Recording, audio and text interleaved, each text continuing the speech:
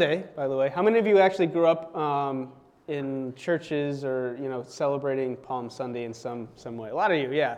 For some reason or whatever, we don't have much of a tradition of doing anything on Palm Sunday. It's not because we think there's anything wrong with it. We just don't. I don't really know why. But yeah, I grew up in lots of different churches, and some churches kind of made a big deal of it. Some of them didn't really. Some of them were, everyone would come with like palm branches, and the kids would get them in Sunday school, and they do a whole, production and everything. We're not going to really focus much on Palm Sunday today. We've already kind of just covered the events of Palm Sunday in the last, few weeks or so. So we're going to be continuing in Matthew chapter 22, picking up in verse 15. We're in that middle period between Palm Sunday and Easter Sunday, and it's several chapters of Matthew. Back in chapter 21, we read about his triumphal entry into Jerusalem. That is, the Palm Sunday, riding on a donkey in the tradition of kings, fulfilling prophecy. He's greeted by these people with praise and adoration, shouting, "Hosanna!" His ride into Jerusalem on the coats and robes and palm branches that people laid down, thrown down by people in reverence to their king.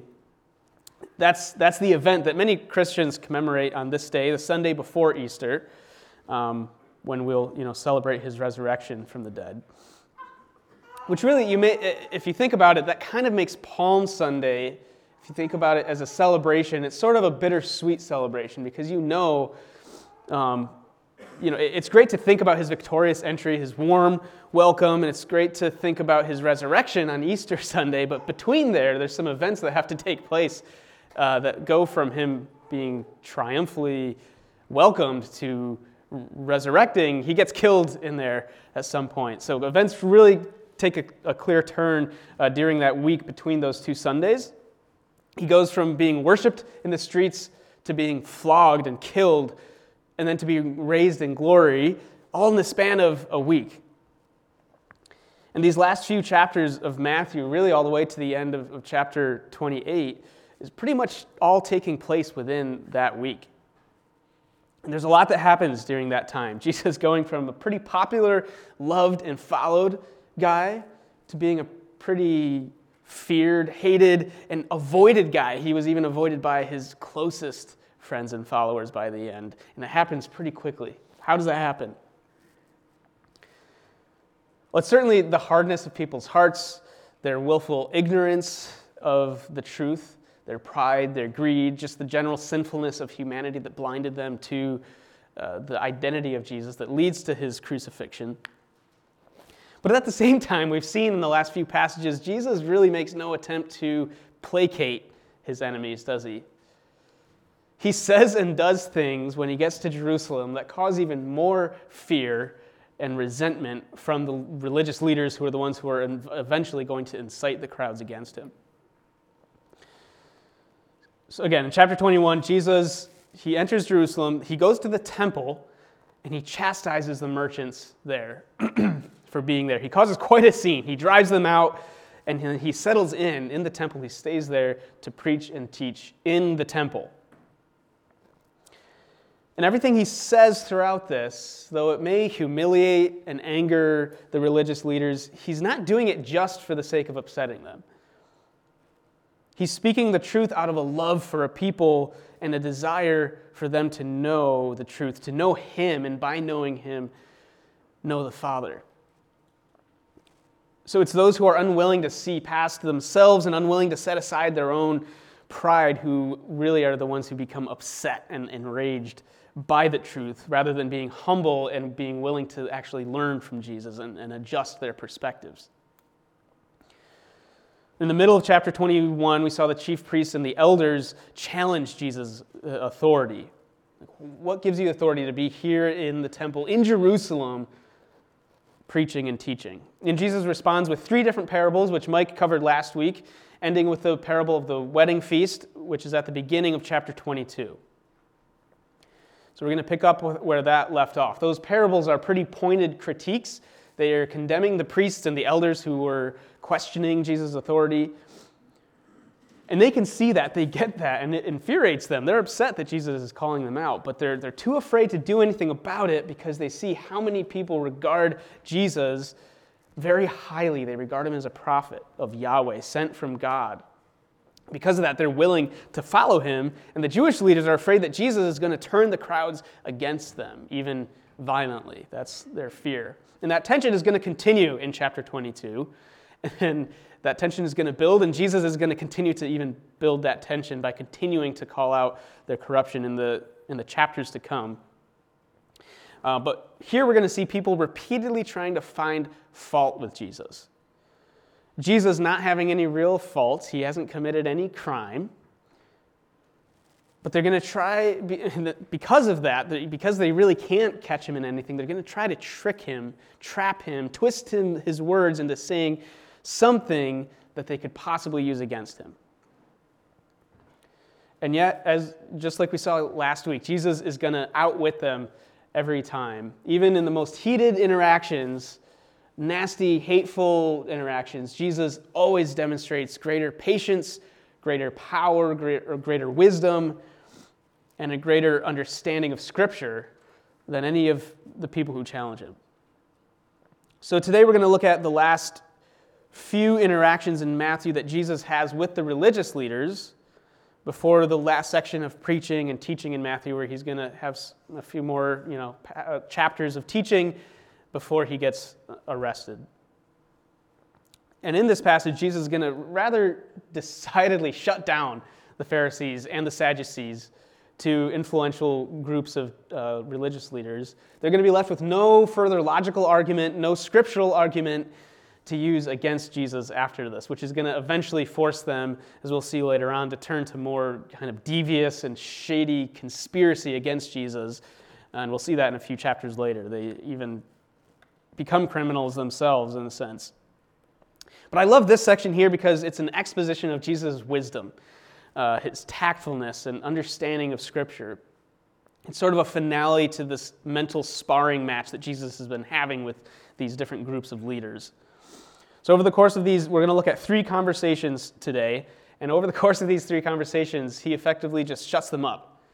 He gets them out of the way so that he'll be able to carry on and continue his teaching in the temple that he went there to do. And let me tell you, it's no small feat to shut these people up. These are people who like to be seen, like to be heard, like to be obeyed and followed. Even well-meaning, they've let their pride and their greed kind of get the best of them, and they're unwilling to learn from Jesus. So how does he finally get them to leave him alone? Even if only temporarily, yes, they're going to come back, but he gets them to leave him alone, at least for now, so that he can be seen and heard and obeyed and followed as he preaches in the temple. All right, so we're going to look at these 3 conversations. He's going to be confronted first by some followers of the Pharisees and of Herod, and then by the Sadducees, and then finally by the Pharisees themselves. So let's start by reading the first conversation beginning in verse 15 of chapter 22. Then the Pharisees went and plotted how to trap him by what he said. So they sent their disciples to him along with the Herodians. "Teacher," they said, "we know that you are truthful and teach truthfully the way of God. You don't care what anyone thinks, nor do you show partiality. Tell us then, what do you think? Is it lawful to pay taxes to Caesar or not?" Perceiving their malicious intent, Jesus said, "Why are you testing me, hypocrites? Show me the coin used for the tax." They brought him a denarius. "Whose image and inscription is this?" he asked them. "Well, Caesar's," they said to him. And then he said to them, "Give then to Caesar the things that are Caesar's, and to God the things that are God's." When they heard this, they were amazed, so they left him and went away. All right, let's start first by looking at who is confronting Jesus here. Who exactly is asking this question about paying tax to Caesar? We're told, first off in verse 15, the Pharisees got together to work out a plan to trap Jesus, specifically to trap him in his words. They wanted to trap him by something he said. So right away, we know the motive behind this question that's ultimately brought to Jesus. It's not out of a genuine interest to learn from Jesus, or even just simple curiosity. I wonder what your opinion is on this. The motive is a motive of malice and of slander. And in verse 16, we learned the Pharisees didn't even have the gumption or courage to approach Jesus themselves. I guess maybe they could have just been lazy, but either way, they send their disciples, their students, to Jesus. And it's not just them, is it? Who do the Pharisees go with, or the Pharisees' disciples go with? Herodians, or supporters of Herod. Now, there's not much mention of this group of people outside of this story. There's a couple other, references, but this would have really been more of a political affiliation than a religious one. And remember that the Herodian dynasty, the Herod family, is a family of Jewish rulers who were put in place by the Roman Empire in the Jewish regions that they occupied. So they acted as local authorities for the Jews and lived like little kings compared to the rest of the Jews. They had a lot of, privileges that came with being a local authority. And on one hand, you can imagine some of the Jews being kind of resentful towards the Herods, their own kin, Jews who, had sworn loyalty to Rome. While on the other hand, at least they're Jewish. They don't have some Roman sitting next door telling them what to do. It's at least another Jew. And in theory, Herod would be kind of in a position to represent the Jews to the rest of the Roman Empire and kind of champion important issues on behalf of the Jews and providing leadership and governance to solve local issues while having that shared cultural and religious history that they would kind of understand each other. Of course, that's not exactly how Herod is portrayed. He's not portrayed in nearly such a positive of a light. That's the potential that someone in that position could have attained really seems like he was more of just a lazy glutton who enjoyed being in a place of power. And the whole family, honestly, you look at the family and the histories of Josephus and cross-reference with what happened with John the Baptist, the whole family was a mess, a disgusting mess. But still, it's understandable to see how some Jews would be a little less reluctant to obey Herod versus, the Roman Empire. I'll be loyal to this Jewish authority who's been placed over me, but Caesar, that's, another story. Even if, loyalty to Herod does still ultimately mean loyalty to Rome. It's implied. But the bottom line here, the political tension between Jerusalem and Rome was very tense, to say the least, and the presence of these Herodians when approaching Jesus alongside the Pharisees' disciples, it's kind of an odd mix of people to have together. It's only going to make this situation, this conversation with Jesus, more volatile. You have two sort of opposing teams here, and they're trying to set up Jesus to offend somebody. They figure no matter how he answers this question, he's going to offend one group or the other. Either the Jews or the Romans, whether religiously or politically, they figure this is going to plunge him somehow into controversy, no matter how he answers. Notice, too, how they really try to butter him up before actually asking the question. In verse 16, they call him teacher. They declare him to be truthful. He's a teacher of truth and of the way of God. They say, you're impartial, you're unbiased, you're uninfluenced by popular opinion, you're unconcerned with status or fame, so we really know we can trust you because you're not going to say things just to placate the masses. Which is all true. I mean, honestly, they were giving Jesus a great compliment here. This is, if it weren't empty, they're kind of inadvertently giving him a great compliment. And think about this. It's an assortment of Pharisees' students, some members of Herod's party, but as far as they know, Jesus doesn't know who they are. There's no reason to think that he has really met any of them before. It might be one reason the Pharisees themselves sent their disciples instead. In their minds, Jesus has no idea what their intentions are, or who sent them to him. So starting off with this gushing declaration of how great a teacher he is, begging to know is, we have to know, what are your thoughts? What do you think about this? It's honestly a very smart, manipulative move on their behalf. Their assumption is based on the truth that many teachers, good teachers even, can easily fall susceptible to flattery. Any human can easily fall susceptible to flattery. And complimenting a teacher on how well they teach, it's going to make them feel good. And anyone who allows themselves to fall into flattery can easily, in their pride, talk themselves into a trap. And that's what their goal was. And I'll say it was a pretty good attempt. It was a very good attempt. But it's Jesus. What's the question they ask? In verse 17, we get their question. Is it lawful to give tax to Caesar or not? In other words, does the Torah, the law, does the teaching of the Old Testament permit paying taxes to the Roman emperor or not?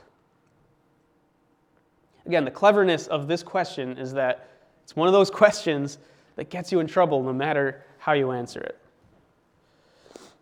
Have any of you ever been asked a question where you're like, there's really no good, no matter how, maybe with your spouse or someone else, I don't want to know what the question is, but I think we can all think of those situations where the question is a trap. No matter how I answer this, it's not going to turn out well for me.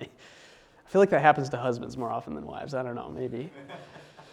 Anyway, if Jesus were to answer yes to this question, it would be to imply support of the Roman Empire, and that would not be popular among the Jews. How would they be able to get behind this new king if he's going to be really no different than Herod himself? He's just going to support the Roman Empire, just like Herod. And yet to answer no would incriminate him as being a sort of dissident against the Romans, deepening the already existing Roman distrust of him in fear of a Jewish uprising against the Romans in Jerusalem and beyond, which was something that they've been kind of concerned about even since before Jesus. So again, their assumption is that no matter how he answers, he's going to be in trouble. But their mistake is in thinking that Jesus will approach this as a yes or no question. The way they posed it, it was a simple yes or no question. Yes or no, is it lawful to pay taxes to Caesar?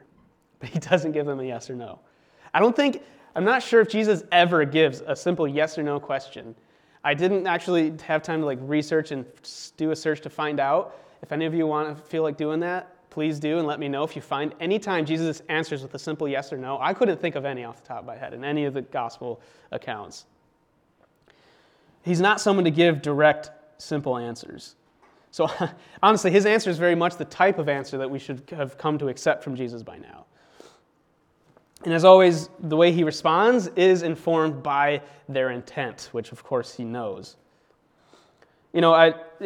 If their motive had truly been one of genuine interest or curiosity in his opinion, a desire to learn from him, and perhaps he would have answered a little bit differently. We don't know.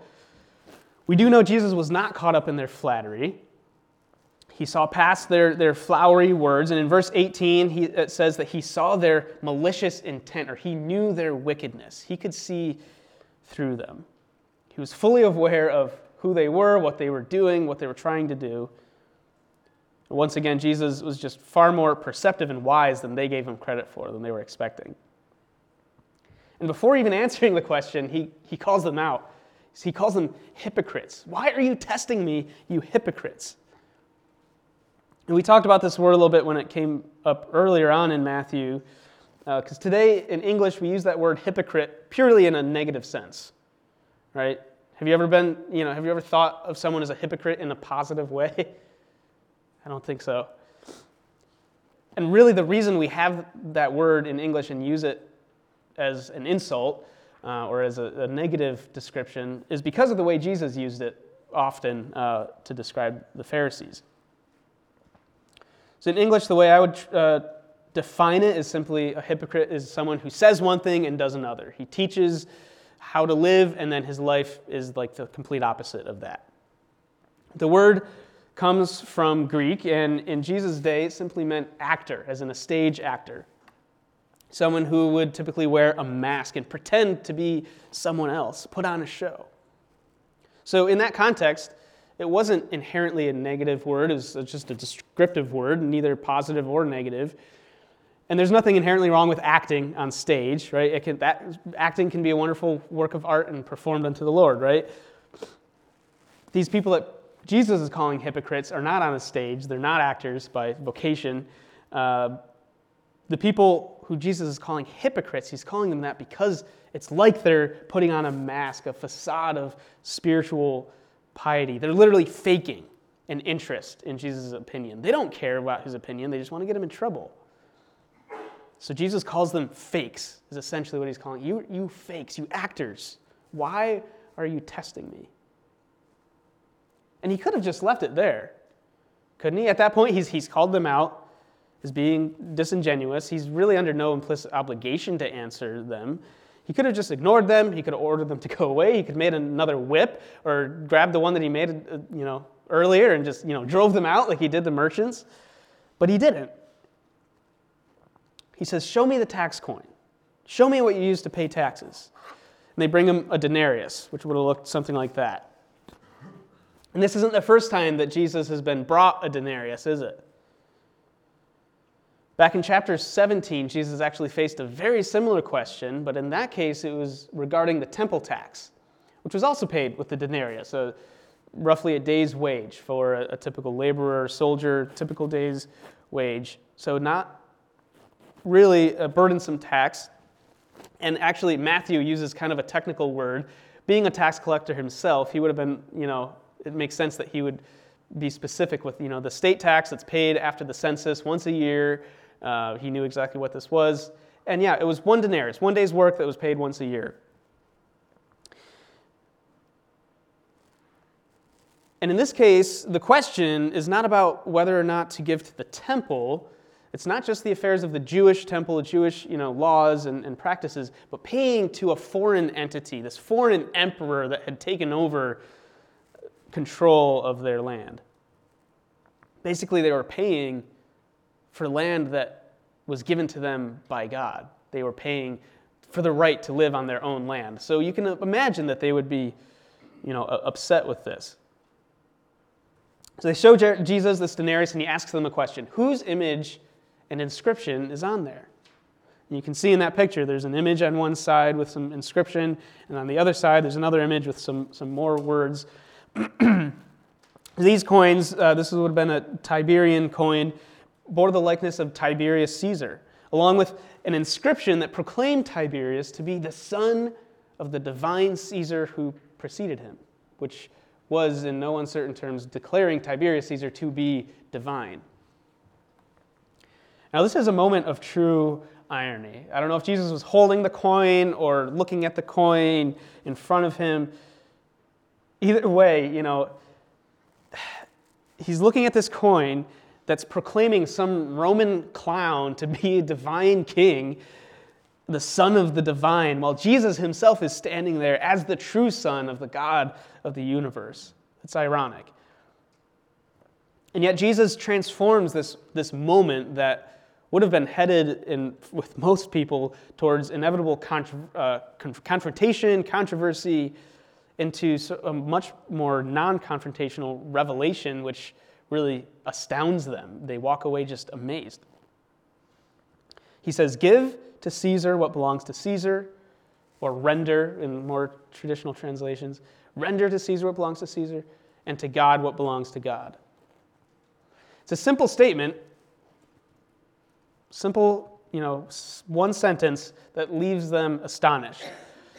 And though it's a pretty concise statement, it has several profound implications in this context. First of all, he's separated Caesar from God as being distinct from each other. You give to Caesar what is Caesar's and to God what is God's. The implication there is Caesar is not God. They are different people. So he does not recognize Caesar's divinity, but he does recognize that this round hunk of metal was produced and distributed by Caesar as a currency.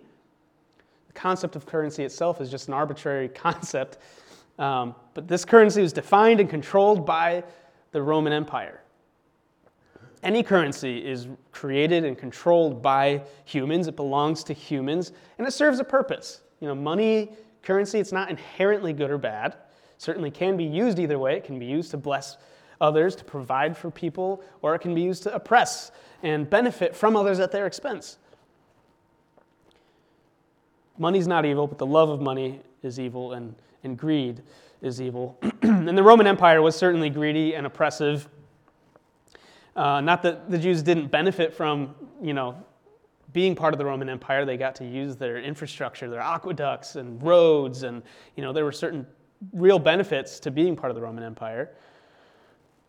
But it was certainly oppressive and not what God had promised to Israel, that they all wanted, to see their land restored to them and under their own sovereignty. And yet Jesus does not suggest rebelling against those governing authorities when it came to paying their taxes. After all, they're just giving back something that came from Rome in the first place. Under Roman rule, despite many hardships they did have, the Jews, and despite, aside from enjoying the infrastructure, they were not oppressed in that they weren't prevented from worshiping their God. They weren't deported away even to another country like they were when they were in exile and Babylon and Persia were in control. They still had their city, they had their temple, their religious leaders, and even Herod, a Jewish governor, to act as a sort of a king within the umbrella of Roman rule. Of all foreign empires who had ruled the Jews, they were probably the most free under the Romans. They weren't prevented from following Torah, from eating kosher, from praying daily, from attending synagogue, following all the conditions of God's covenant with Moses, all the teachings of the law and the prophets. This is very different from the situation we see in the Old Testament with Daniel and Hananiah, Mishael, and Azariah, or Shadrach, Meshach, and Abednego. I'm sure many of you are familiar with their story. They were commanded by their captors not to worship Yahweh. And that's when they refused to comply, no matter what the consequence was. They would not go along with what they were commanded by humans when it came to worshiping Yahweh. They would not be prevented from doing that. But paying taxes, in their case especially, that doesn't prevent anyone from worshiping God. Though dwelling on it may distract us from worshiping God if we think too long about how much we hate taxes. But there's really nothing that is inherently preventing us from doing anything that we're commanded to do. And neither was the case for the Jews. So there's really no reasonable way either for them at the time, for the Jews to change their situation, to do anything about their tax without resorting to violence and insurrection. Going and voting or, lobbying for different causes was just simply not an option for the Jews at the time. And a lot of people expected from Jesus violence and insurrection, but that's not what he came for. And it's not that Jesus is condoning oppressive regimes, right? There's plenty of Old Testament passages that speak against the evils of tyranny and promise redemption for the oppressed. And God loves to use his people to bring relief to those who need it.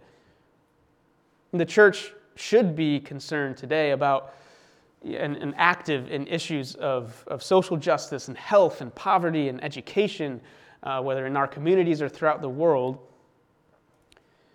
And yet we also realize that it will continually be an ongoing struggle and that human regimes will always be flawed until God's kingdom is fully realized and sin and death pass away for good and God reigns as the one true emperor, the one true king of the universe.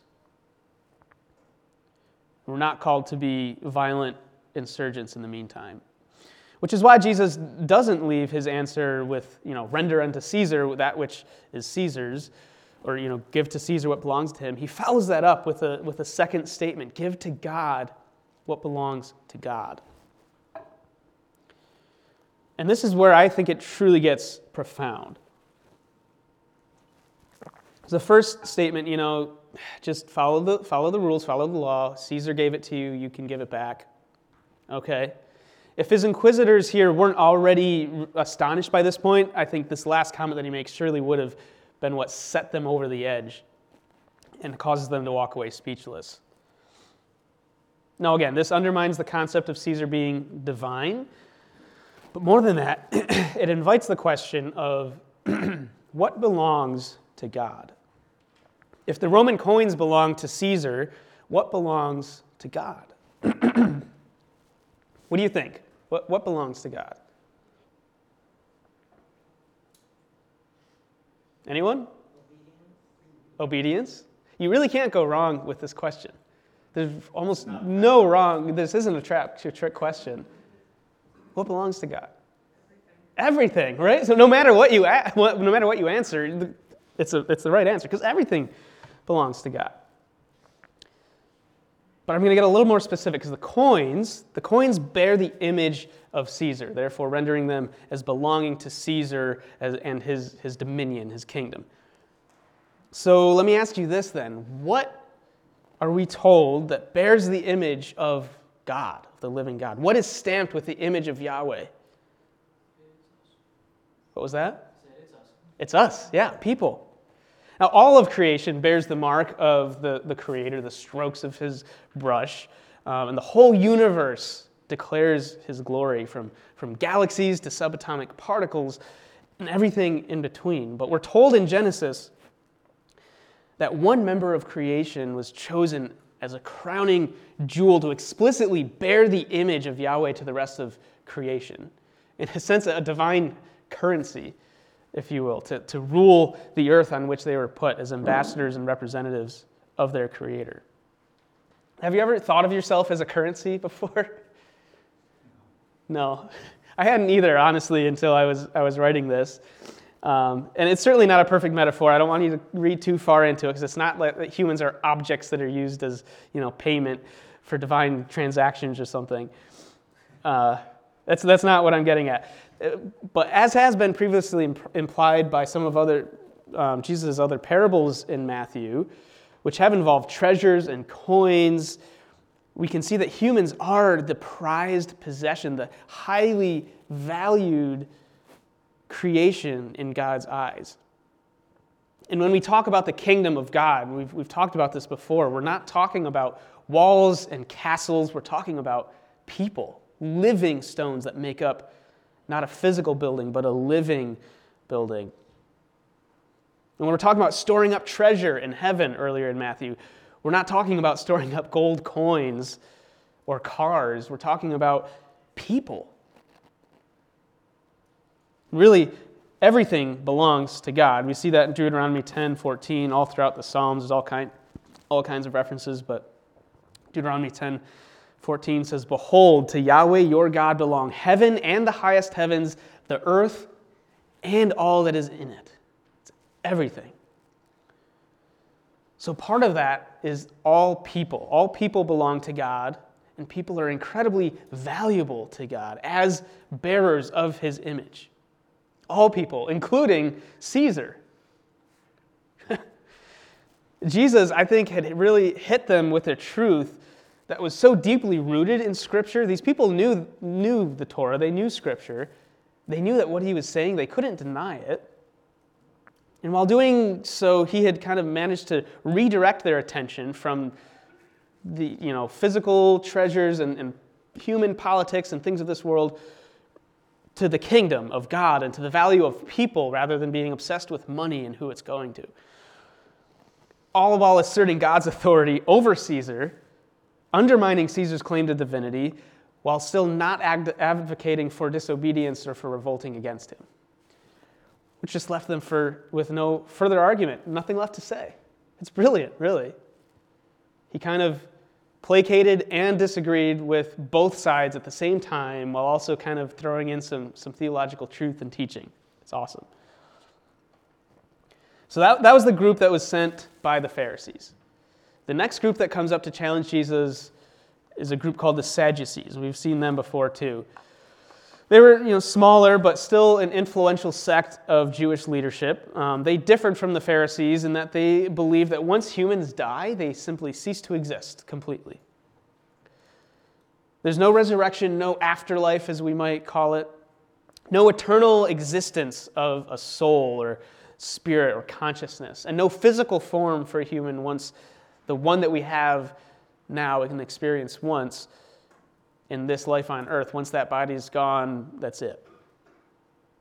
Jesus, of course, disagrees with this view. He's claimed multiple times that he himself will be raised from the dead, so clearly he believes in the possibility of resurrection, and he's offering eternal life to all those who follow him. So that's clearly going against what the Sadducees believe.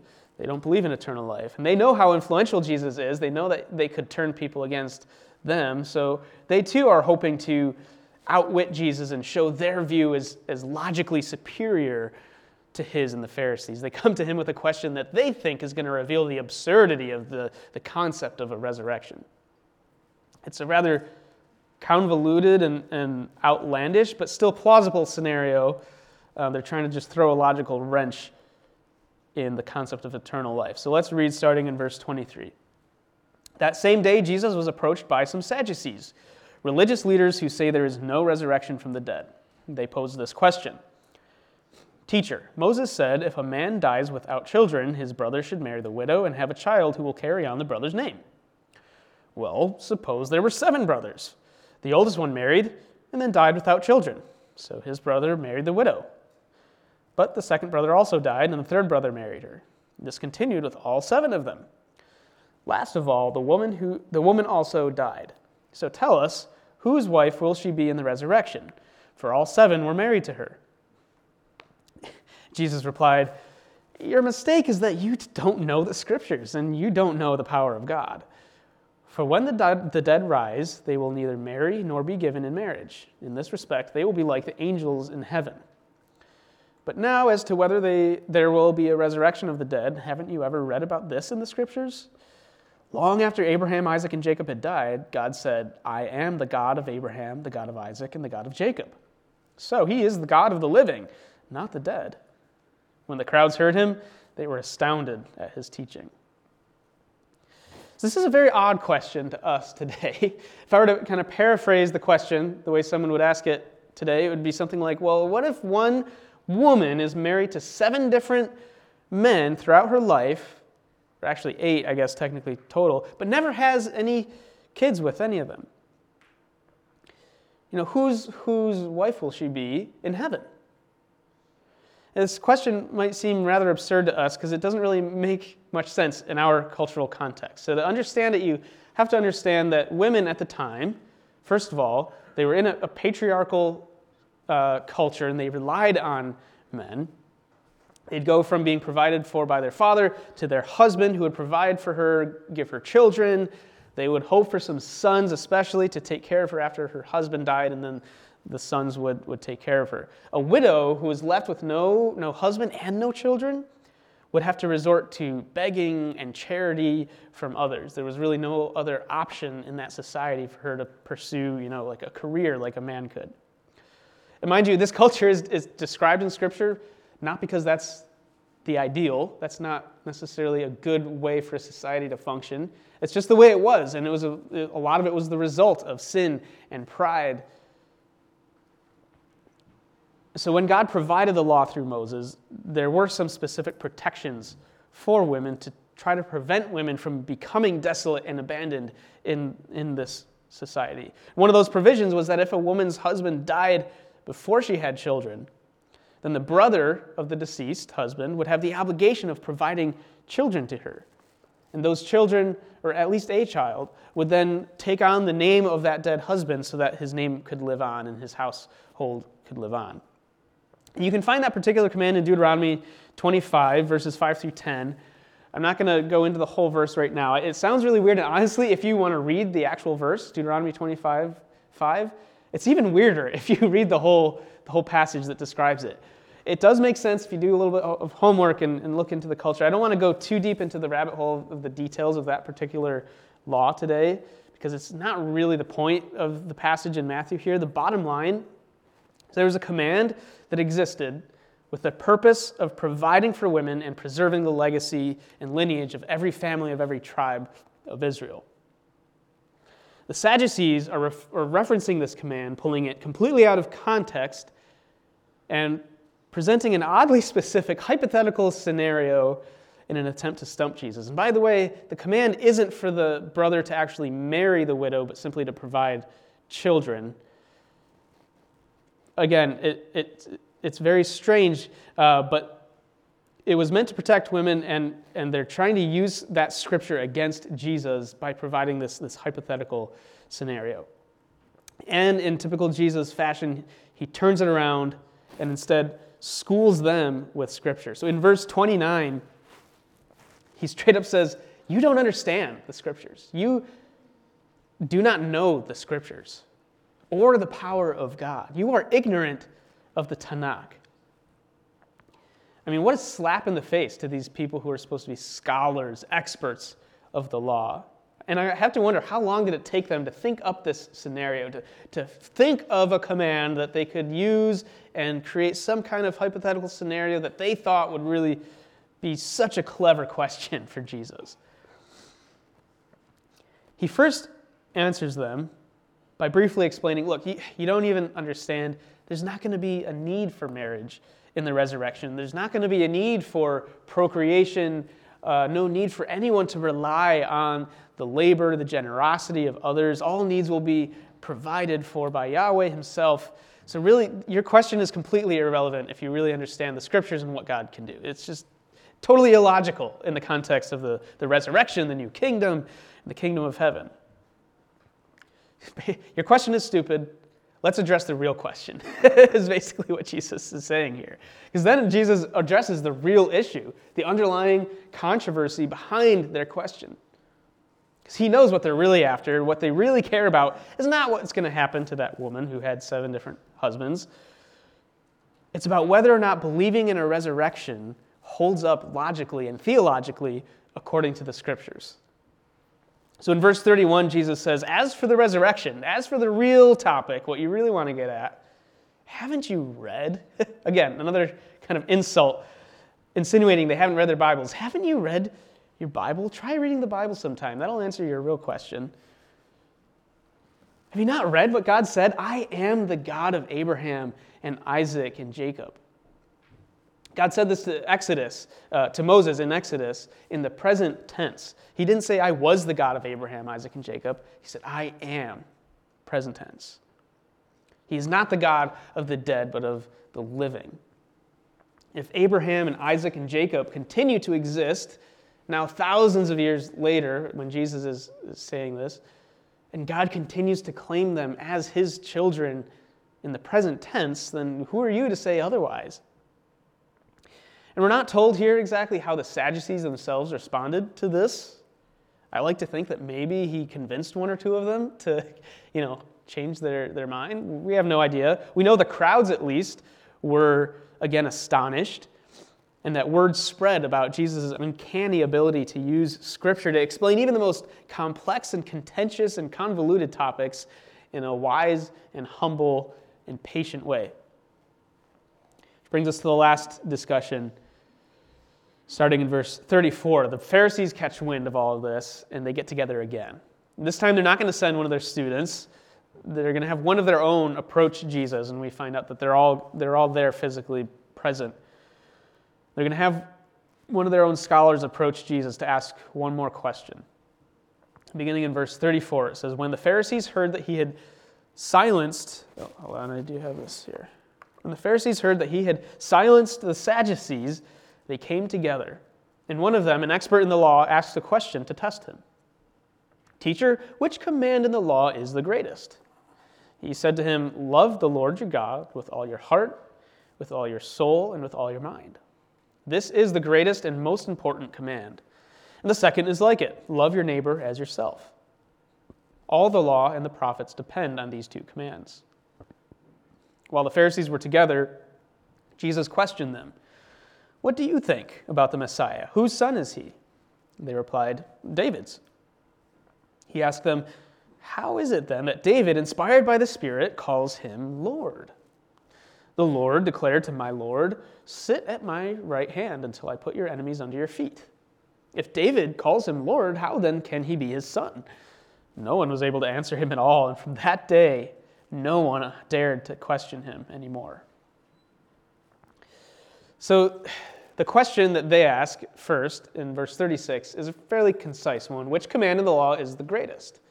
And we've seen, a similar conversation like this before. And again, in this case, the question was not posed out of genuine interest in learning from Jesus, but rather to discredit him and to create controversy. Because this question really reflects an ongoing debate among and attempts among ancient Jewish legal experts to prioritize the commandments. of the law. They would have debates. They'd get together and debate whether this law should be considered a weighty law or a light law. Whereas other more strict Jews saw all the commandments as being equally binding. So this was somewhat of a debate among Jewish scholars. So again, it's meant as a question with no good answer, in that any answer has the potential to cause offense or undermine his credibility and knowledge of Scripture, or of even just the contemporary debates and discussions that were happening on the law.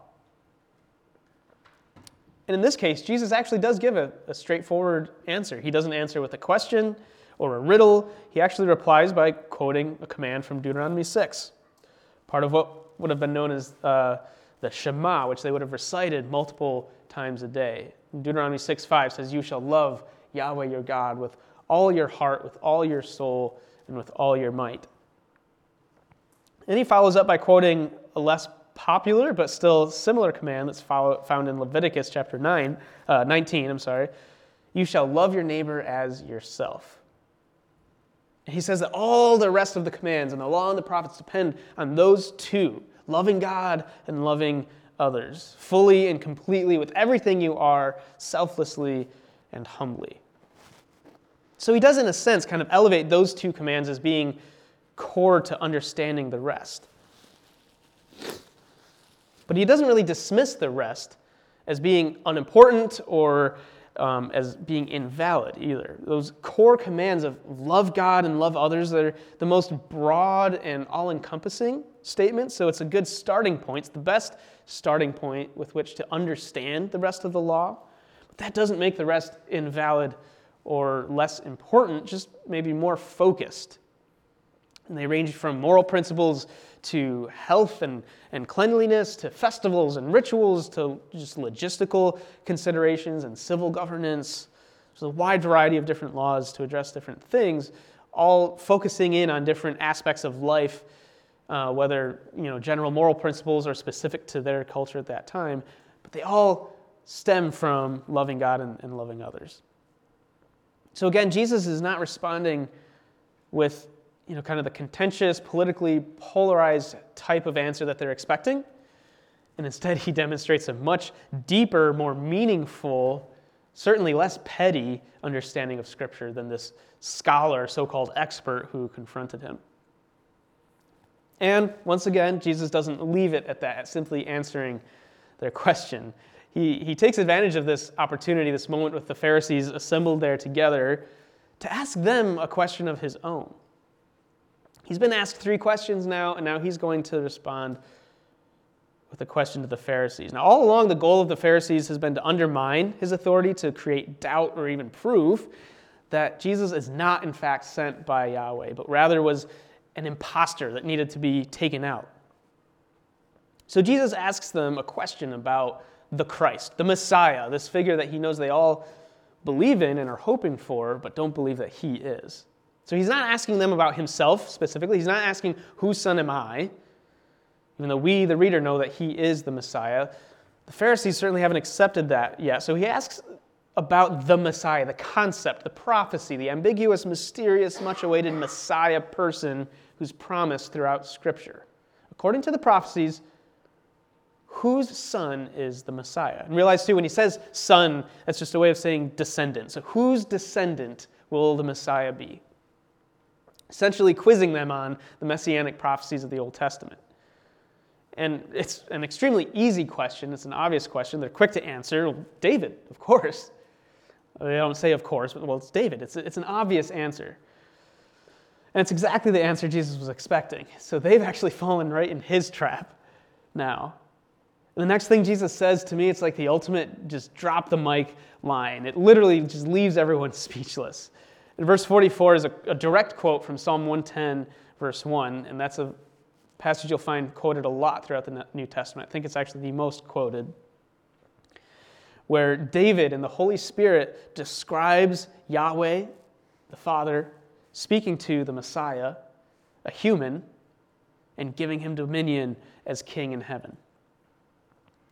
So if the Messiah is going to be a descendant of David, how could David be seeing him while he's still alive and referring to him as his Lord if he hadn't even been born yet. So the implication is that the Messiah, while yes, being tied to the lineage of David, also exists apart from that as an eternal member of the triune Godhead. And it places the Messiah's authority beyond that of any other human, including David's, as the high king of heaven. It's pretty cool.